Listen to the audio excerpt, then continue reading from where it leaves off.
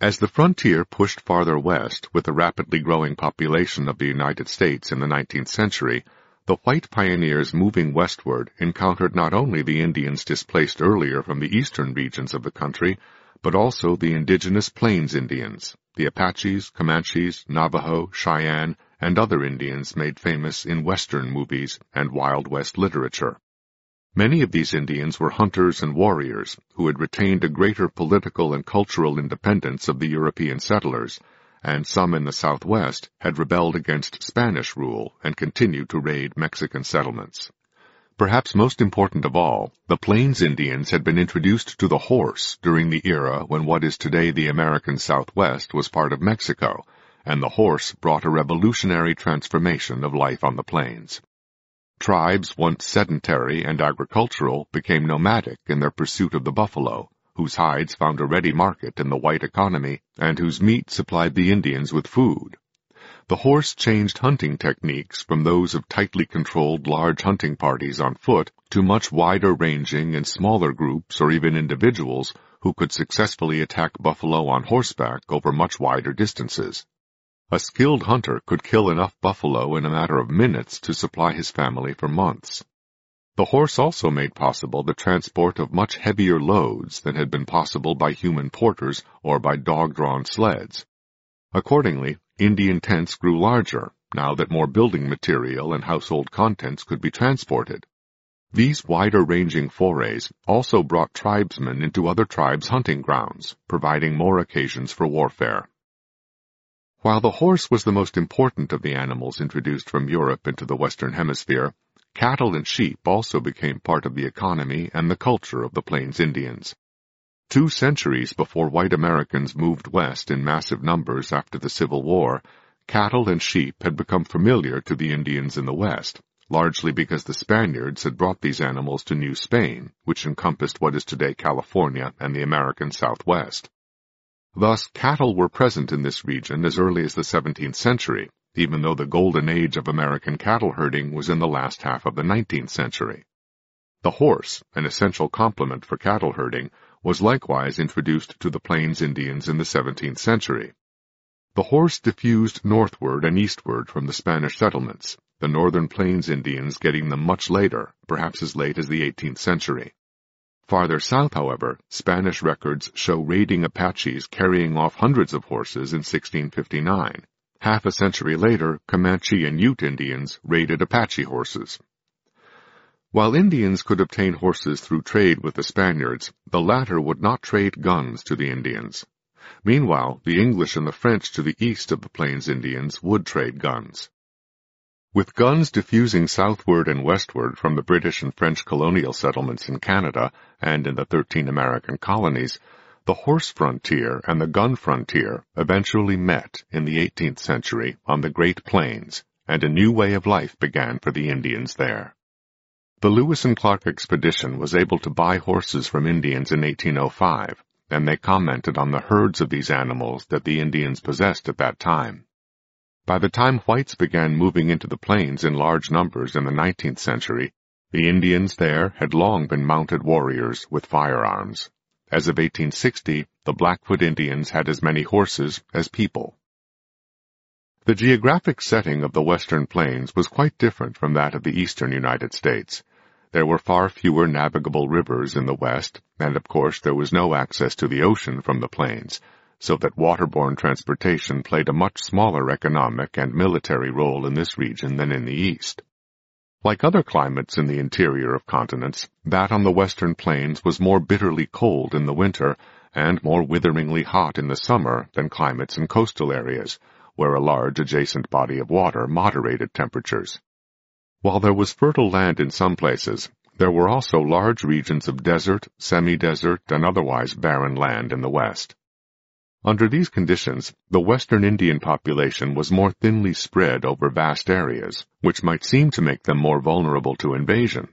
On the other hand, the distances involved and the scarcity of navigable waterways meant that American military forces in the region often had to be supplied by difficult and expensive overland routes, and in many places could be deployed only by foot or on horseback before the era of railroad building in the mid-19th century. Here again, however, European diseases preceded the mass movements of whites themselves into the plains. In the quarter-century preceding the Civil War, epidemics of smallpox and cholera devastated Indians in the West. Only about half of the Blackfoot Indians survived a smallpox epidemic, and only 100 out of 1,600 Mandans lived through it. Half the Comanches died of cholera, and other tribes were similarly afflicted. While the Plains Indians were weakened in numbers, there were growing numbers of Americans, and the United States government was unchallenged by any other world power in its claim to all the land from the Atlantic to the Pacific between Mexico and Canada. Unlike the Indians in colonial times, the Plains Indians could expect no help from alliances with contending European imperial powers, nor did Americans any longer need the Indians as allies against such powers. The advancing technology of weaponry and transport also shifted the balance of power more toward the Americans militarily. Trains, for example, could carry troops as far in a day as they could march in a month.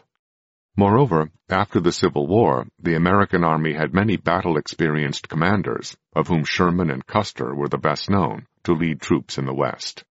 While the odds against the Plains Indians in their resistance to the westward push of whites into their territories were less favorable than in the past, the alternatives were more desperate, for now there was no other land farther west that could be offered to them on which to resettle. They had to fight or submit where they were. Thus the stage was set for the battles that would rage for decades on the western plains until the last battle at Wounded Knee in 1890 marked the end of Indian armed resistance. It was from this era that much of the image of the American Indian and of the American pioneers emerged. The Indian chiefs whose names became famous, Geronimo, Sitting Bull, Crazy Horse, were leaders of the fierce, bloody, bitter, but ultimately unavailing resistance. The ferocity and mercilessness of the struggle on both sides generated burning hatreds and hideous acts of revenge and counter-revenge that poisoned relations between whites and Indians for generations. After years of smoldering resentments among Indians in Minnesota over the way they were being cheated and mistreated by federal officials, in 1862, 4 young Sioux murdered 5 white settlers on a dare, initiating an outpouring of Indian violence that led to wide-ranging attacks on white farm settlements in which the men were killed and the women and children taken captive, while bands of Indians spread across the countryside, pillaging, raping, and burning. About 400 whites were killed in a day. American military forces struck back, capturing 2,000 Sioux, of whom about 300 were sentenced to hang on the basis of questionable evidence about their individual guilt. After reviewing the trial record, President Lincoln reduced the number to be hanged to 38, over vehement protests from local whites.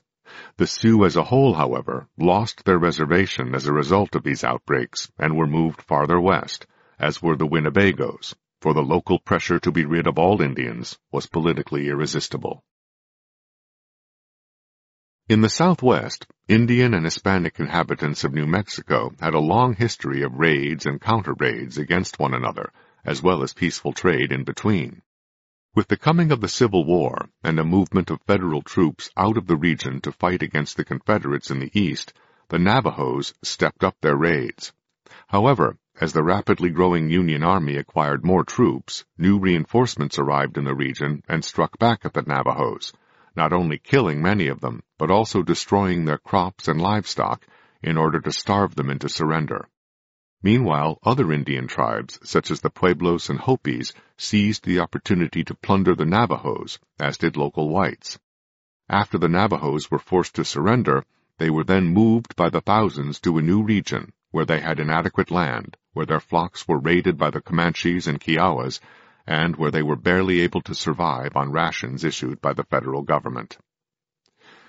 In Colorado, a massive military response to Cheyenne raids on whites led to a massacre of 200 Indians, including women, children, and even infants, all of whom were scalped and their bodies mutilated.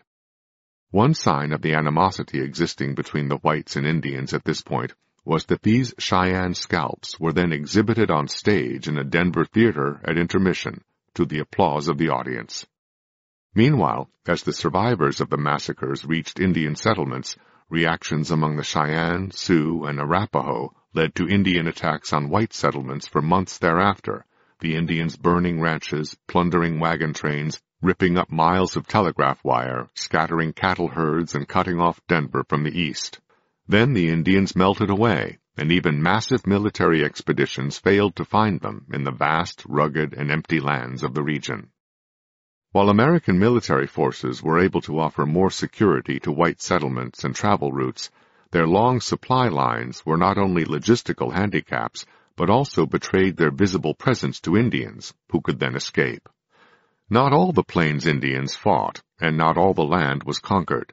The federal government continued to purchase land at prices below the market level, and some Indians negotiated whatever terms they could, living thereafter on reservations with varying degrees of security from white encroachment. Just as the eastern Indians had hunted beavers and deer to virtual extinction, so the Plains Indians hunted the buffalo to virtual extinction, using the horse and the rifle. In both cases, this left the Indians more dependent on the surrounding white society and economy in general, and on the federal government in particular.